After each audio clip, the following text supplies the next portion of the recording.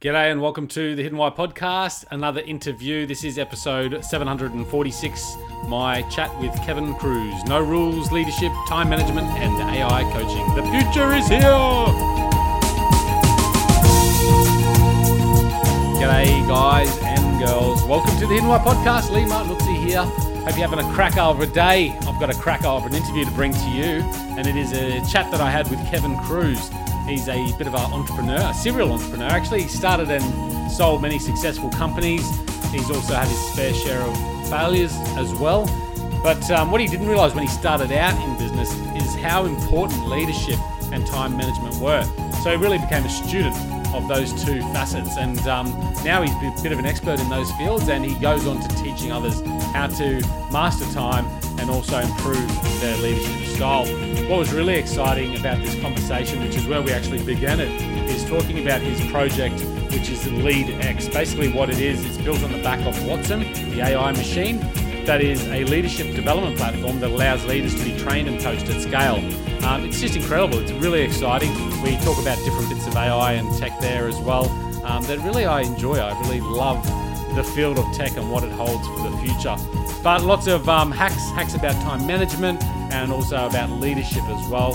He's got a few books out. Guys, check it all out, thehiddenwhy.com, episode 746. Let me know what you think. Jump on there, leave your comments. Jump onto The Hidden Why at Facebook and leave your comments there. And make sure you check out LeadX, check out Kevin Kruse and support him on his journey. Support yourself on your journey by becoming a better leader in life, in business, in whatever you pursue. Enjoy the show. Cheers. G'day, Kevin. Welcome to the Hidden Why podcast. Great to have you here. Great to be here. Looking forward to our chat. Mate, I've been wanting to have this chat for a while. You guys reached out. You've got a new book coming out, so it's great to have you here. Your new book is Great Leaders Have No Rules, which I'm really excited to dig into myself. Haven't read it yet, but I can't wait. And you've written a bunch of other things. You've got a podcast, I believe. You publish a lot online. I mean, you're pretty prolific in the content you release. Tell us a bit about your background and what got you into this area of leadership and wholeheartedness and employee engagement. Yeah, sure. You know, it's funny because I consider myself not a leadership expert, but a leadership student. And I've now, over the last 30 years, I'm a serial entrepreneur. So I've started and sold about 5 companies, but I've started and crashed and burned a handful of others. And early on, Lee, I was in my 20s and really didn't know what I was doing. And that's when I had my worst failures. I certainly still have some. But one of the big things that I struggled with when I was in my 20s is, I thought it was all about the hustle and the hard work and all the rest. And that's good. It's nice to have that. But it wasn't enough. And I didn't know how to lead. I didn't know how to lead myself. I certainly didn't know how to lead others. And so, leadership was a big kind of failure of mine. And actually productivity was another big failure of mine. And when I finally, it took me 10 years to start to figure it out. It was my 3rd company that I sold and then, sold another one. And it was about 10 years ago when I decided to take a little bit of time off and focus on some of these passions, just because I wanted to write the books that I wish I had, when I started. Right, and gotcha. That's where, so it was, leadership related topics. And then 15 secrets successful people know about time management was around the productivity. And, I got back into the business side of things. Like 2 years ago, I did another startup. It's called LeadX, Next Generation Leadership. It's an AI tech play, but I still am committed to doing one new book a year just as a way to try to get the message out there. One new book a year. How do you accomplish that? Well, I guess I got really good at that productivity stuff, but I'm going to assume you don't really want the answer to that. No. How does your business life look these days? Because obviously, starting out, setting up businesses, failures, successes along the way, selling them off, and now it seems like you're really full time into this passion of not only learning and being a student of these particular areas, but also teaching others and helping others as it relates to their lives and their businesses. Is that sort of where you spend the majority of your time? Well, yes, but it's all aligned to the same, mission. I mean, I want to spark the next 100 million leaders, the next generation leaders over the next 10 years. And so, the writing does that, but it won't reach 100 million people. No. And so LeadX, we basically we took IBM Watson, the artificial intelligence platform, right, and we built the world's first executive coach on Watson.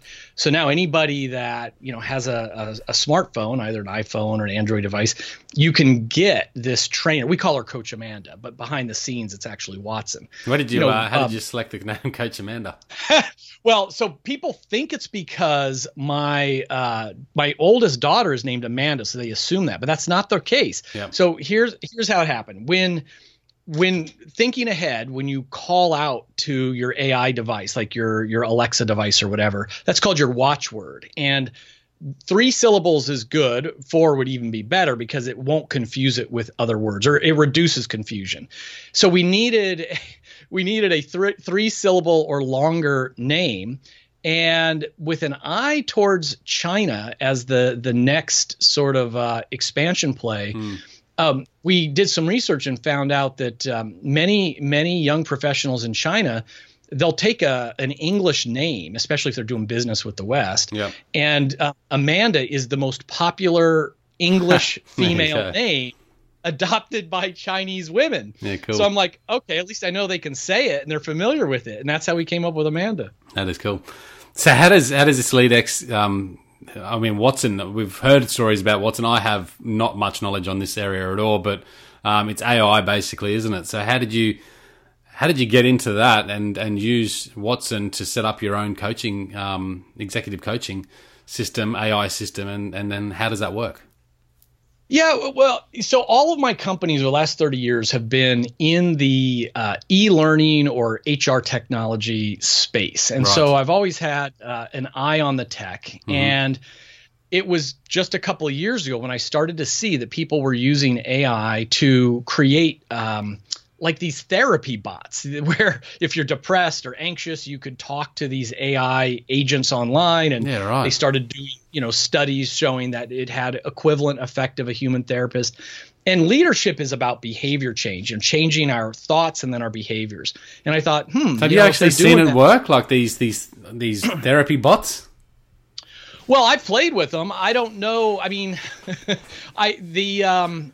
there's data that suggests they work. There's the one that is my favorite is one called Woebot, WOEBOT, and it's free. Anybody can get it. And a cognitive behavioral therapist, this psychologist out of Stanford University, said, the cognitive behavioral therapy kind of uses a structured approach to ask you questions, give you advice, give you tips.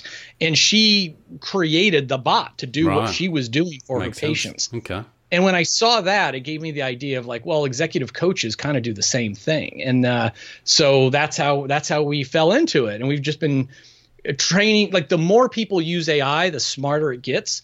So when we first released Coach Amanda, she was really stupid. What year was that? 2 years ago. Okay.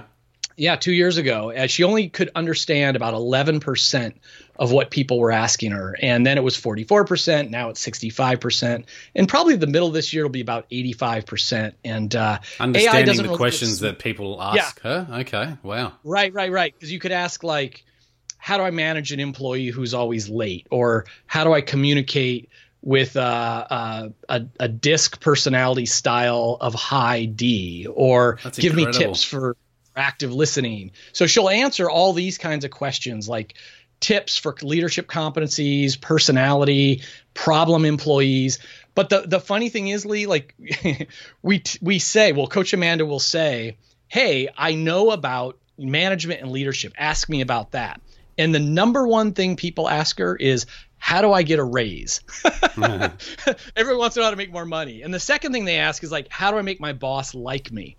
And the first one is not a leadership topic. And the second one, I at first said, this is ridiculous. We're not going to answer that question. Just the answer is going to be, I don't know. So this is Coach Amanda prompting this. Yeah. Prompting people to asking ask Coach these questions, Amanda. and then they're okay. Yeah, people ask her that, and we see what people are asking her, and we can determine how is she going to answer it, or will she answer it? And so I didn't want her to answer at first when people kept asking, how do I make my boss like me? How do I win favor with my boss? I said, that's not a leadership question. That's not a management question. But my own team overruled me and they said, no. They said, listen, if you're going to be an effective manager at work, you'd better have a good relationship with your boss. Like, we think Coach Amanda needs to learn about this. So it's fascinating because we get to see, people think the magic is in the technology. It's actually in the data. So for 2 years, it's like ESP. We know what managers are struggling with. We know what they're scared of. We know what they would ask a robot, but they're afraid to ask their boss. Yeah. And we see all that. And then we have IO psychologists train Watson in how to answer it. But we always get to say, like, well, is she going to know about that or not? And it's fascinating. It's a lot of fun. That's incredible. Like, I've got a Google Home thing, and I ask Google many questions, and it often can't answer. It says, I don't know the answer to that, or don't know how to respond. Right. How does that work? Like, number one, how do you actually get is Watson available for anyone to grab or to buy, or how does that work? It's available for anyone to buy. Yes. Right. Yes. Okay. So you guys purchase it, and then you adapt it to your own program and then improve it based on input? Yes, exactly. Yeah, anybody, whatever you want to do, if you wanted, there's different modules of Watson. It's not like one thing. We're using like natural language processing, its chatbot feature. So anybody that wanted to, if you wanted to create the Lee robot who is going to give advice all about success and purpose and great books that you would pass down to others, you could do that. And you could do that with the IBM Watson AI. Google has their AI available. Microsoft has an AI package. Wow. And like, this is crazily, but I think you will do that. Meaning, right now, if we want to get better at something, and I don't know in Australia who's popular the way here in the States, but like if I wanted to get out of debt and save more money, there's a guy, Dave Ramsey, and I might buy his books. Or if I want to get motivated, I might buy a book of Tony Robbins, right? And if I want to spend, if I have $1,000 to spend, I might go to a Tony Robbins event. But wouldn't it be better if Tony Robbins could just follow me around, and Tony Robbins knew my personality, my strengths, my weaknesses, my finances, my health, and could coach me on all areas of my life? Well, instead of buying a book, instead of buying an audio cassette, instead of going to a program with 1,000 or 25,000 people, it's personalized to one. And people like Tony Robbins, any expert out there, any quote unquote guru out there, that's insane. Instead of publishing a book, we will publish a chat bot, and you just download it on your iPhone, and I'm going to get advice from Lee, or I'm going to get advice from Kevin, or I'm going to get advice from Tony. And it'll be, the more we use it, the more it will know about us, and it will be more powerful because it's tailored just to us, just to our own. But you have to use that one particular bot or program or AI. Yeah, for now, that's right. But imagine if already the way some of these events are, where these gurus will team up together, and there'll be 5 of them at an event. Same thing's going to happen. It will be like, hey, I'm the health expert. Now you should get my buddy over here who's all about money. For an extra $10 a month, we're gonna team up on the same bot and help you out. There are going to be all kinds of collaborations like that.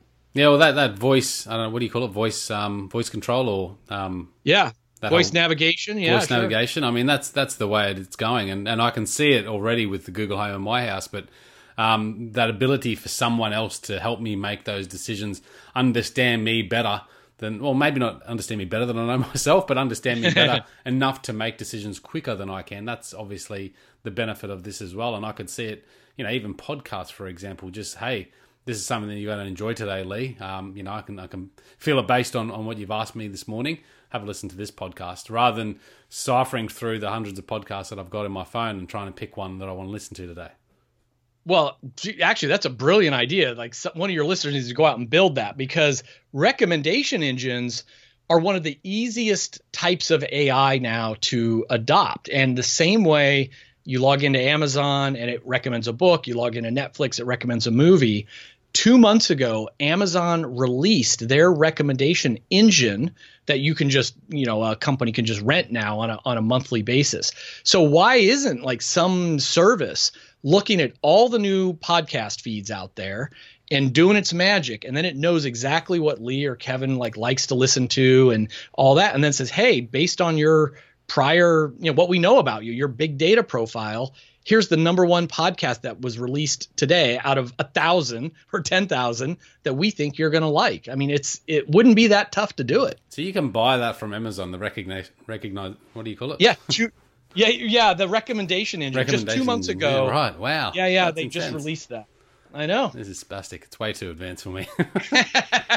Crazy times. We're living in crazy times. So going back to Coach Amanda, yeah, so she's coaching executives on how to perform better, how to lead better, how to be more productive.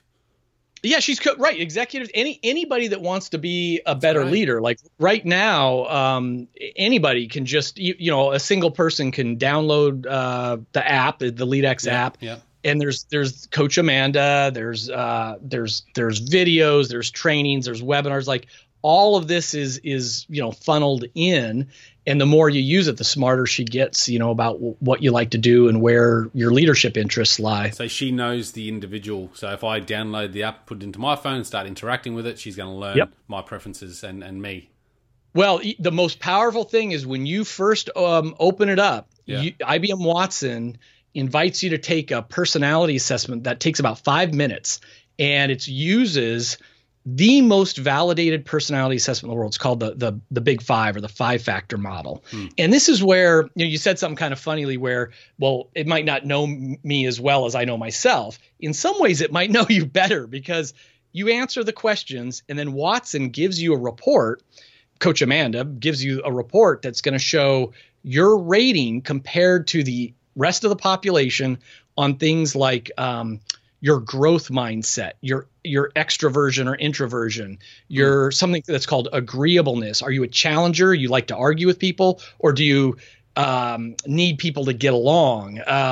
Negative emotion. How do you react under stress? And so Coach Amanda starts. Everybody gets this profile. And you see the results, so you can learn about your own personality if you want. And then she knows about your profile and will give you advice tailored to that. Like, here's an example. Great leaders, great managers, you're supposed to give feedback to your people. You'd say, hey, Kevin, you did this thing in the meeting that wasn't so cool. Here's why.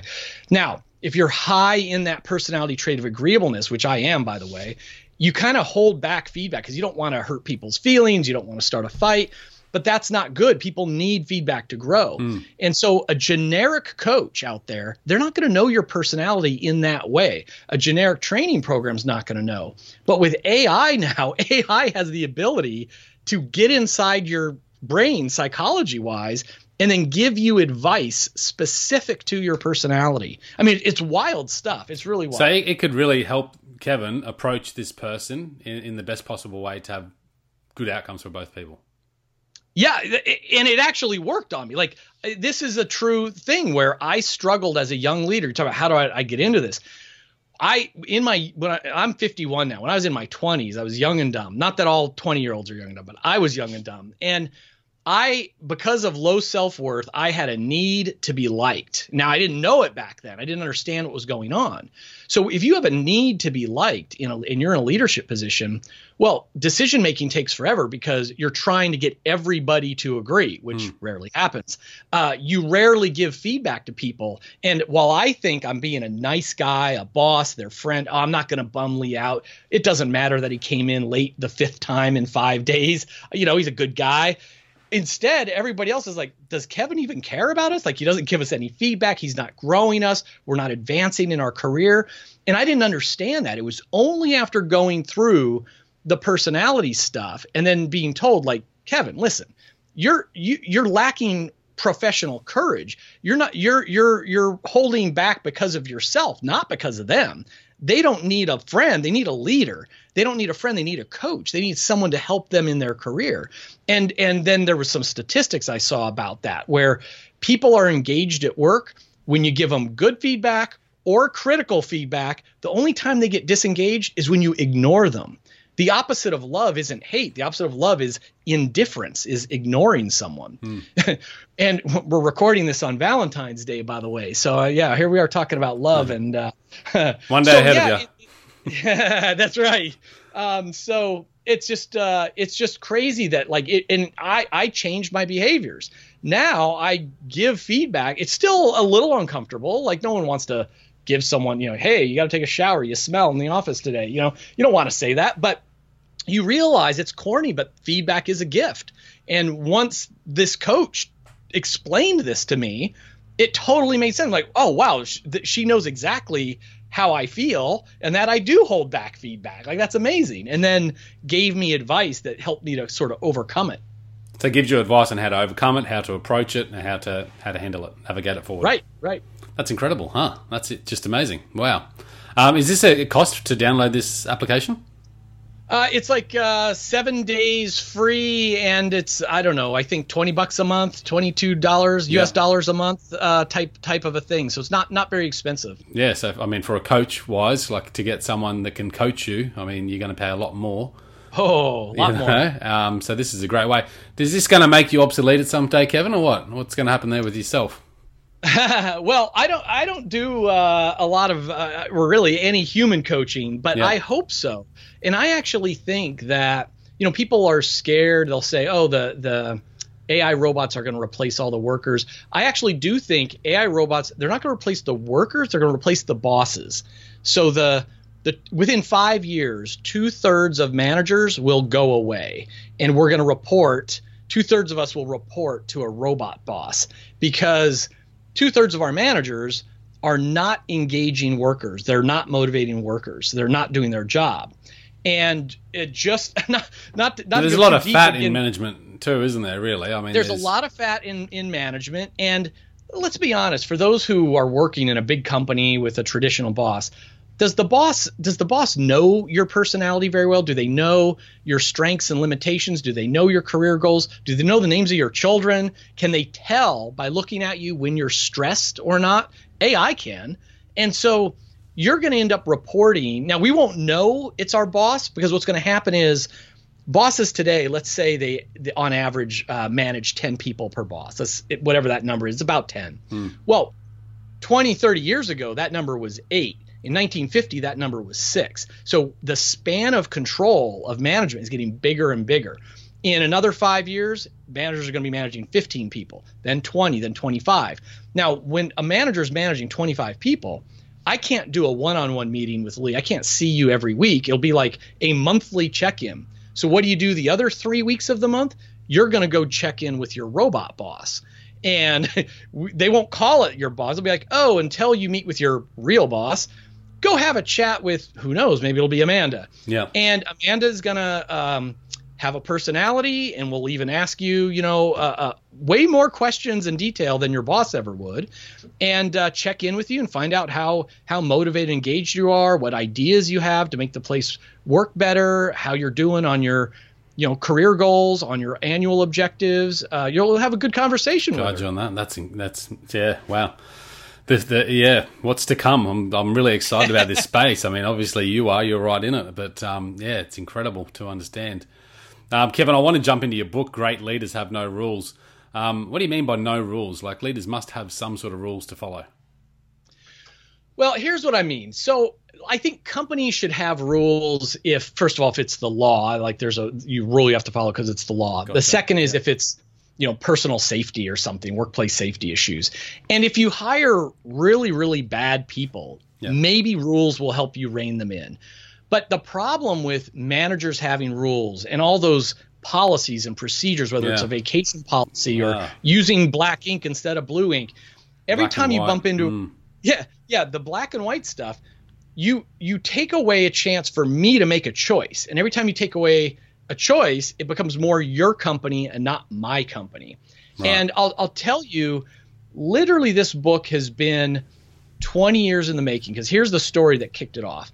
I was 30 years old and I had sold my company to a bigger company, And the agreement was that I was going to become vice president, report to the CEO. I was going to be a partner. I owned a lot of stock.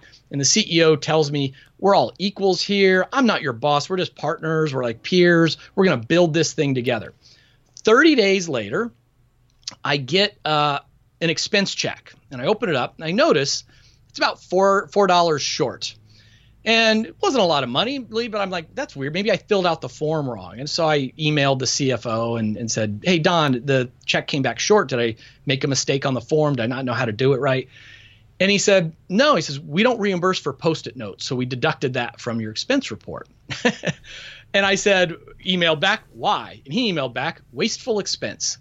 And I found out from a buddy who had just joined the company, also at a senior level, they shorted his check by a few dollars because he was traveling on business, and at dinner he had ordered one beer, and they deducted it, and they said, no, we don't pay for beer for alcohol when you travel. He could have ordered a $6 milkshake, but not a $3 beer. Yeah. So we then, you can imagine how that felt. Did I feel like a partner in the firm when I couldn't buy Post-it notes? Did I feel that I was equal to the CEO when I'm banned from ordering Post-it notes? It totally felt like, oh, wow, everything's a lie. This is their company, not my company. And I'm going to bang my head on the wall for years if I stay here. But a funny thing happened. So rules, by definition, they take away conversation, choice, decision making, and most people bump into rules and they just feel bad, and that's the way it is. Now, I was at a level where I went to the CEO and said, Rudy, what is up with this ridiculous rule? And he explained to me, he said, Kevin, listen, I don't care about Post-it notes. He said, one of our values, and it was actually a written value, is growth and profit. And it wasn't that the mission of the company was for profits, but he wanted it known that unless we're profitable, we can't pursue the mission, right? So it was a written value. And he said, people waste Post-it notes. What he would see in the office is people would, scribble, they would doodle on them while they're on the phone, or they would write down the voicemail messages on them. And he said, you know what I use for that kind of stuff? And he points to his desk, and he had ripped up the scrap paper from his printer into little squares. And he had this ragged stack of paper on his desk that he used. And he says, it's a symbol of frugality. Saying we don't buy Post-it notes, it's a reminder to people that we are frugal here. And then a funny thing happened. He said, Kevin, I had no idea people were upset about this rule. That was not my intention. Forget it. Everybody can buy Post-it notes. We're not going to have that rule. So I won, right? But I never again bought Post-it notes, even though I could, because Rudy, my boss, took the time to have a conversation. We talked about the values of the company.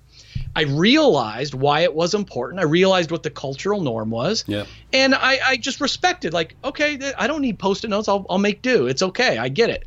And so whether it's buying, you can only the one that really gets me, Lee, is like the expense travel stuff. Yeah.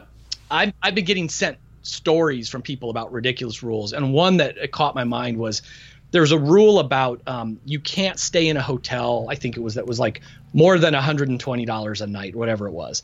And so this was this hard and fast rule. And so people were going on business to New York City. You cannot get a hotel room in New York City for less than the $125. Yeah. So what they did, though, is it was like, I don't know, $150, $175, whatever it was. So instead, they got a $125 hotel room in New Jersey next to New York, and then rented a car for $100 to drive in it every day to the meetings. And they ended up spending more money on the cheap hotel and the rental car, but they were within the rules. And so that's where this craziness comes in. Every time there's a rule, it comes from a good place. Like, nobody makes a rule because they just want to mess with you, but they're trying to protect the organization from the 1% of knuckleheads out there that are going to do something stupid or be wasteful. Yeah. And that drives the 99% crazy. So instead, the great leaders, they have no rules. They hire very well, make sure they're hiring the right people. And then they focus on culture, conversations. And if you're wasting money on too many beers or whatever, or staying in an expensive hotel, that's called a feedback moment, a coachable moment. Hey, Kevin, our culture is frugality. don't we'll pay for your 3 beers this time, but next time only submit the first one. The next 2 are going to be on you. Right. And that's a conversation, and that's fine. It doesn't need to be a rule in place for that kind of thing. Yeah, because I've spoken to a lady about societies as a whole. The bigger the population, the more rules necessary. And so you look at somewhere like Japan, highly condensed population, mass numbers of people. They have pretty clear cultural rules that the society follows, and it'd be same in the organisation. I assume the more rules, the more order there is, and the better things operate. Is there a shift away from that because the landscape of organisations is changing too, whereby rules are perhaps less effective in actually driving the results of the company than before, do you think? Well, I'm not sure. And I think what I really liked, what you talked about in Japan, is it's a cultural rule. It's not the law. It's not the black and white rule that's holding everyone in place. It's really cultural rules. And I think that is the most powerful thing, because the black and white rule, people can cheat, they can hide, they can dummy up receipts. If it's a cultural rule and you feel a part of the family, the nation, the company, then you won't break it. And the best it's not really a rule at all if it's cultural rule, because it's just the way things are done. That's exactly, it's more of a norm. It's an agreed upon norm. That makes sense. And Netflix is now, they're fast growing. They've gotten huge. And they're probably the most famous example of a no rules culture. They say, listen, people don't need babysitters, and we're all adults. We're clear on what we're all trying to do. We're all pushing in the same direction. And if some of us make mistakes, okay, we're going to coach you or we'll throw you out. But we don't need to penalize each other for rules. And, again, there's going to be some basic legal things. Yeah. But in my 30 years now, and now I've never had a company more than 350 people, but I've never had an employee handbook longer than one piece of paper. And you just don't need, people think it's here in the States. They're like, oh no, you have to have the 500-page diversity handbook and this handbook and that handbook all wrapped in the big binder that nobody reads. Nobody reads it, right? Well, It's not a law that you have to put that in your thing, So I think I've got a 1-page front and back is about it. It's all I've ever needed. Yeah. Okay, I'm getting it. So yeah, no rules makes total sense. And like you said, the culture, it's the way things we do around here. But I also like the point when you take away the rules, you actually do open the door for conversation both ways. So from leader to employee and vice versa. Because like you said, there might be a coachable moment where the leader can go to the employee and say, hey, this is, something about post-it notes. Did you know this is what I do and this is why? And, you have that conversation, which then gives them a little bit more ownership, a little bit more engagement down the track. It's all about that ownership. That's exactly right. So that's the rules. What are a couple of the key points that people are going to take away from reading your book, Great Leaders Have No Rules? Well, I'll tell you, the one that people, I released this very first chapter was released online as an article, and it kind of went viral, and it's called Close Your Open Door Policy. Yeah. And it's another one where, the classic management wisdom is, have an open door policy.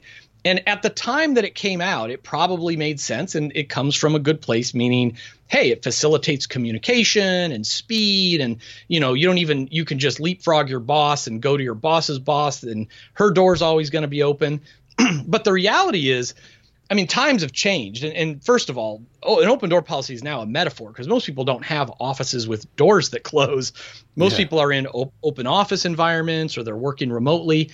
But it's the same concept. If you're, someone taps you on the shoulder when you're in an open office environment, or someone messages you on Slack when you're working from home, it's these interruptions. It's the dreaded, got a minute? It's like, because it's never a minute, right? It's never just a minute. And so the idea is, the problem these days with that open door policy, first of all, of course, for the managers, we can't get any work done. We can't get deep work done. We can't think strategically, creatively, because we're constantly interrupted throughout the day. Yeah. And the surprising part, though, now Marshall Goldsmith has done some work on this. It's not great for the people coming through the door either, because he says, if they're coming through the door all the time, either you hired the wrong person, or you didn't train them. They're not trained in what to do, or you've not created that environment of psychological safety where they feel that they can make a decision without bothering you. And if it's wrong, it's going to be okay. And so this idea that an open door policy is great is not the case. Now, I don't say you close it completely. What I say is close your open door and open your calendar, meaning maybe it's office hours and everybody can decide what's right for them. I mean, maybe it's just like, hey, in the morning, if my door is closed, it's closed for a reason. That's deep work time. But every afternoon, my door is going to be open with an open door policy. Or maybe it's the last hour of every day, or maybe it's Fridays, whatever it is.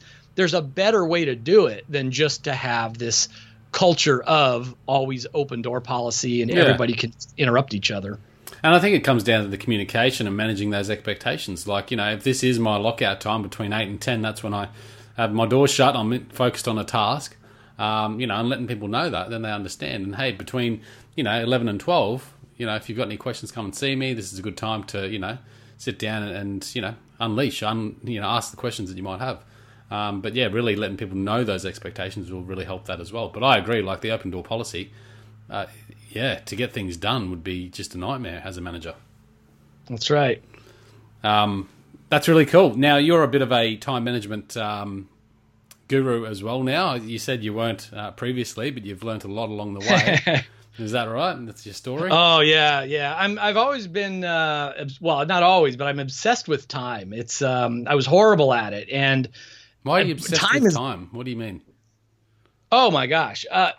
Time is life. I mean, there is nothing more precious than time. I mean, money, you can lose it and get it back. Our health, you can get sick and get better again. Yeah. But minutes, I mean, once they're gone, they're gone. Yeah. And, whether you're 18 or 80, life is short. I mean, we're here for just a split second in the scheme of things. And to maximize the 1,440 minutes in each of our day, I'm pretty obsessed with just getting the most out of it. I only, when I sold a couple of businesses and was very fortunate and did well. And a lot of my friends who did well and sold companies, they go crazy. They start buying all this artwork and all this stuff. I never did that, but there's one expensive artwork piece of a painting that I bought. And it's from an artist called Peter Tunney. It's like a modern piece. And it's this collage, this mixed media. It says, "The time is always now." And so when I sold my businesses, that was the first thing. I just sort of stumbled on it in a city I was in. I'm like, oh my gosh, like I'm so obsessed with time and making the most of every moment. Like I've got to have that thing. So yeah, I'm pretty obsessed about it. Yeah, I feel the same. What are three of the top time hacks you have or time management principles that you live by? Well, so the one I first wrote about in my last book, and then I talk about it called Crowd Your Calendar in this book. It's this idea of basically throwing away your to-do list and living from your calendar. And I get so much hate mail on this. And I'm not anti-list. I have a grocery list. You can have a project list. If you manage people, you can have lists of what they're supposed to be doing. But this idea of us having this little piece of paper, that we break out and we got 15 free minutes. What are we gonna do? It's not effective. And in that previous book, I interviewed about 300 self-made millionaires, self-made billionaires, co-founders of Facebook, Airbnb. I interviewed Mark Cuban, all these people. And none of them were talking about their to-do list. And then when I started asking, like, well, give me a trick about your to-do list, they would laugh. Like, what to-do list? It's like, if you want something, if you really want to do something, pick a day, pick a time, pick a duration, and schedule it, and then live from your calendar. And there was a study, Lee, that says 40% of everything that goes on to-do lists are never done. It's like the graveyard of important but not urgent. It's like, I'll do this I can easy. Attest to that. Yeah. And so it's a really hard thing because like up until I did this research, I was huge on to-do lists, and I had a yellow legal pad, the long ones, 2 columns. I would have 60 items on it, and every night I would reorder them and all the rest. And now realize like this is research for like the highest performers. So look, if you've only got 5 things to do over a weekend, your mind can probably be a good enough tool. If you've got 10 or 12 things, your mind might forget them. So writing them on a piece of paper might be an effective tool. But the top performers, people who are just eking everything out of life or their career, whatever it is, they've got way more than 12 things that they need to get done. And so that's when the to-do list falls apart. And it's like, now you just need to schedule it all. And in the morning, you print out that day calendar, and that's your quote unquote to-do list for the day. And what's nice about living from your calendar is it's a great accountability tool. I mean, you really can pause. I was talking to John Maxwell, the leadership guru, a couple of weeks ago. He told me that I could pick any day and hour from the last 50 years. He's an older guy.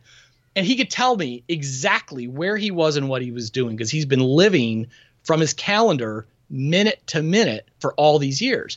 And he said that in the last week of every year, he goes back and he looks at his year and he thinks okay, what were the things that gave me the most energy? Let's do more of that. What are the things that I didn't do so well or that I didn't like? Let's do less of that. And he literally allocates his minutes, his hours, based on his values. So if he says, okay, for 2019, I value my family, and last year I was spending 2 hours a day with family. Now I want 2.5 hours. He pre-schedules the time on his calendar. That's family time. Health. Oh, I was doing an hour. Now I only want to do the treadmill for 45 minutes. I pre-schedule that 45 minutes a day from now till infinity on the calendar. So instead of it being like a random list of my to-dos and everybody else's to-dos, and I have a hard time saying no to people, so I'm always saying yes to things. It's easy to just add it to the bottom of the list. Instead, you pause and are like, what's most important in my life? What does great look like? Is it going to take me an hour a day, a minute a day, an hour a week, whatever it is? Now let me map it out and then try to live to that mapping. Schedule more. Such important points. I mean, I think, when you're running off that to-do list and nothing's scheduled in your time, it's just so ineffective, isn't it? Because you then, you get that time, like you said, and you look down your list and you go, okay, what's next? You're just wasting so much time, when if you have it all scheduled, you know exactly at the start of the day, how your time's going to be used out through the day. So there's no questioning, there's no decision making. You're just going from one task to the next project, to the next call, whatever it might be. I think it's a great way to become more effective with your time. What else you got there? Well, in terms of the productivity side of things, and I've got a whole chapter called "Turn Off Your Smartphone." Yeah. And the editor, my book editor, said, "What are you talking about your smartphone for? This is a leadership book." But as we've now seen, I started writing this book 2 years ago, and it wasn't in the press as much. But I mean, if you care about your team members' productivity, you need to care about their smartphone use. If you care about their safety as they're driving to sales calls or whatever, you need to care about their texting and driving, use. And I even say, if you want to create a culture of free-flowing discussion, honest conversation, brainstorming, you need to care about smartphones, because they're also we're all carrying around these little spy devices in our hands. You just tap a button and you're recording every conversation, that's going on. And so what I say is the smartphones are now getting in the way of our best selves at work and, at home as well. Leadership is at home as well as work. Yeah. And people, especially the younger generation says, oh, you just don't understand. I'm 25 in Silicon Valley. We're on our phone all day. We take our notes on it. We do this, we do that. And I think there's strong research to support this. Use the phone when you are intentionally trying to use it as a tool. Don't have it on where every buzz causes us to pick it up and look at, oh, who texted me, or what happened on Facebook, or the game just buzzed me to get back in. We're acting like, the old Pavlov's dogs, the bell rings and we react. Yeah. So it's not that the phone's bad, but you want to check it or process your messages when you want to. And for most of us, you could probably pick up your phone morning, noon, and night, and that's all you really need. Maybe if you're in sales, it needs to be once an hour or something like that. But the point is more like you control it Don't let it control you. Yeah. So that's That's a really good one. Productivity, direction that also will affect leadership effectiveness at work. Yeah, I really like it. I think, using it as a tool for a purpose is certainly valuable. But, just keeping it on you. I always use before phones, we had, letters coming into our mailbox. And you just imagine if back then we had a big bell that rang every time there was a letter delivered.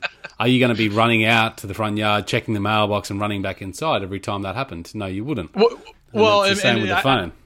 I love that analogy because imagine if the mail carrier came every single letter that came, not 10 in one pack. It'd be over and over again, and letter by letter. It'd be something more incredible than Superman, wouldn't he? That's right. No, that's really cool, man.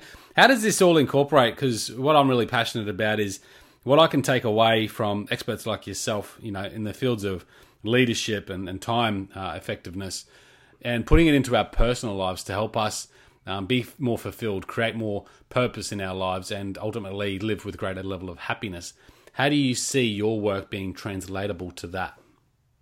Well, I'm glad you asked because to me, leadership is a superpower. Yeah. And the reason why I say that is if you boil leadership down, there's all these fancy definitions, but it's about influence. And when you realize that, you realize there's self-leadership, leading yourself, leading your best self. There's influence with your kids and your spouse. So there's this family leadership in the home. And then, of course, the more traditional thoughts about leadership at work. And what you really have to realize, and I talk about this in the book, I say leadership is not a choice, meaning we are all leaders all of the time, even if we don't want to be, because our emotions are contagious, our actions are contagious. They have, the classic studies around, like, let's say you're a student at school and there's a bully, picking on somebody. You've got a choice. You can say something and stand up to the bully, and the research shows that bully will be less likely to do that again in the future. Or you can stay silent. And you might think like, oh, one is action, one is inaction. No, one is action of saying something. The other is action of staying silent. And when you stay silent, that's called bystander syndrome. The bully is encouraged to keep bullying. And so it's the same in the office. You're in a meeting, you're in the conference room. There's a debate about, do we do X or we do Y? Everybody agrees to do X. You think it's stupid, but you don't say anything. Yeah. Well, that is perceived as supporting the decision. So you say something or you don't, you're going to influence it either way. And I think that it all starts at home. And let's take it even back to like our kids and rules. And parents don't like to hear this, but look, I'm not a perfect parent. I'll call myself out on this. The research is clear. If the parents who make it home in time to have dinner with their teenage children 4 nights or more a week, so we'll give you 2 for the weekend, maybe 3 for Friday, but you need 1 more day in there. When you do that, if you're eating dinner with your teenage children, they're less likely to experiment with drugs and alcohol as teens. They're less likely to have risky sexual behaviors. They have better grades. They're more likely to graduate. All of these are positive behaviors. And that means if you don't make it home for dinner, you're influencing in the other direction. If you're not having dinner with your kids, they are more likely to experiment with drugs. They're more likely to have risky sexual behaviors. So you're leading whether you want to or not. It's just, are you leading in a good direction or a bad direction? So the takeaway for our lives is all about lead with intent, live intentionally, realize that what you say and what you don't say, what you do and what you don't do has a massive effect on yourself, my health, my happiness, my own level of success, and everybody around me as well. Yeah. Well put, and that's some interesting research too about making it home to dinner. Certainly something I'm always not on time for. Yeah, me either. But, that's really cool, man. Well put. Look, I've got some quick round questions just to run through. We may not get time for all of them. The first question I want to ask you, Kevin, is what one routine or ritual do you believe contributes mostly to your success? every morning I have a whole morning ritual, but the first part is an attitude of gratitude. I just sort of close my eyes and I think about 3 different things that I am grateful for and make sure I truly have that feeling of gratitude. Nice one. How long does your morning routine run for? It's about 20 minutes, maybe longer if I hop on the treadmill. It's not hard. I do the gratitude practice. I say my mission, to myself. I then think I have sort of 3, not goals, but areas of focus. I keep it simple, so I call them my 3 to thrive: health, wealth, and relationships. And I kind of run through those things, like what am I trying to achieve in those areas, and what will I do today to get closer to those goals. And then I end with my most important task. What's the number one thing I'm going to do for the day? And then like some yoga stretches or hop on the treadmill. Yeah, nice. And what's your definition of success? For me, success is just about being able to do what I want to with my time. I mean, that's all it is for me. That's pretty cool. And what advice would you give your 20-year-old self? Well, I would come back to, what we touched on. My 20-year-old self, I would say, listen, be likable, but don't worry about being liked. Like, have the courage to be disliked, because to stand out and to be successful, you got to do things different than what everybody else is doing. And they're going to look at you weird, and they're going to doubt you. They might resent you. And at work, people need you to lead the team to a higher place, not be their friend. So it would just be advice like, hey, don't worry about this external validation for your self-worth. Get your self-worth from who you are and your values, and have 5 people that you care that like you. Your family members and 20 years old, your girlfriend, whatever it is, but you don't need everybody to like you. That's what I would just try to hammer home. Yeah, that's cool. And we've talked a bit about productivity, so I'll skip that question. But if someone comes to you and they're just looking for a bit of advice, they're seeking out some change in their life, what advice would you give them? Well, I think the number one, I didn't know this until I was probably 40, but like the number one variable for quote unquote success or change is going to be environment. Like all the other stuff's important too, goal setting, et cetera, but it's your environment. If you're trying to make a change in your health, like lose weight, start with, well, what do you have in your kitchen? What do you have in the cupboards? If you're trying to start a habit of a gratitude practice of sending thank you notes out at the end of the week, put the thank you note cards on your desk with a pen and things. Like your environment will shape you more than anything else. It'll influence you. Yeah, that's cool. Do you have a book that you'd recommend everyone to read? I read like at least a book a week. I love books. Yeah. And I think that my go-to classic would be, Viktor Frankl's Man's Search for Meaning, I think. Yeah, that's a nice one. I'm going to stick your books in the show notes as well. So guys listening out there, check it out, thehiddenwhy.com, and use the links to get a couple of copies of these books. If we were to serve you your last meal, Kevin, what would you choose? That's a funny one. Probably I'm a salty guy. So French fries, chips, or like some nachos, but also a good bourbon. Yeah, nice. What's one leisure activity that you enjoy the most? Anything with my kids. I don't have a lot of what I would call leisure downtime, but if I'm watching a basketball game with my son or maybe watching a movie with my daughters, that is the best part of life for me. Yeah. That's cool. If you could text or tweet everyone in the world, what message would you send? I would send the message that life is about making an impact, not making an income. Do you believe we all have a why? I don't think we all are born with a why. I think we can decide on one and we can change it. So, I often say the kind of a quip is the purpose of life is to live a life of purpose, but you get to pick your purpose. Yeah. Yeah. And if you were to look at the one underlying motivational factor in your life, everything you do, what would that be? It's all about every morning. My mission is about providing hope and help for people who want to achieve their full potential. And so that's it. It's just trying to help people to achieve their full potential. Probably not that different than yours, right? I mean, there's a lot of ways to get it done. Yeah, absolutely. And it's the thing you sort of question sometimes, and you wonder, of all the things we do every day, what is the underlying motivation? You could look at the human evolution being survival, but what is deeper than that for you personally? And I get a variety of answers. Impact, helping, service, things like that is sort of aligned with what you just said then as well. So, yeah, it's really cool. Interesting stuff, Kevin. It's been a great conversation. I'm really excited about your coach Amanda. I think that's a great thing, and certainly started the conversation off very with much excitement for me as well. So thanks for coming on and sharing. And I want to encourage all the listeners out there to check you out online. How do they best reach you?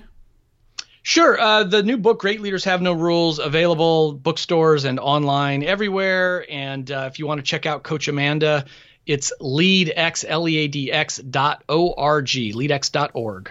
Leadx.org. Well, mate, thanks very much for coming on the show. I hope you enjoyed it. Let's do this again sometime. Yeah, Lee, brilliant fun. This is really good. We were talking before the show that I like the long format, and it's a real conversation. So you're doing a great job. I appreciate it. No, thank you. Guys, check it out at thehiddenwhy.com. Until next time, peace, passion, and purpose.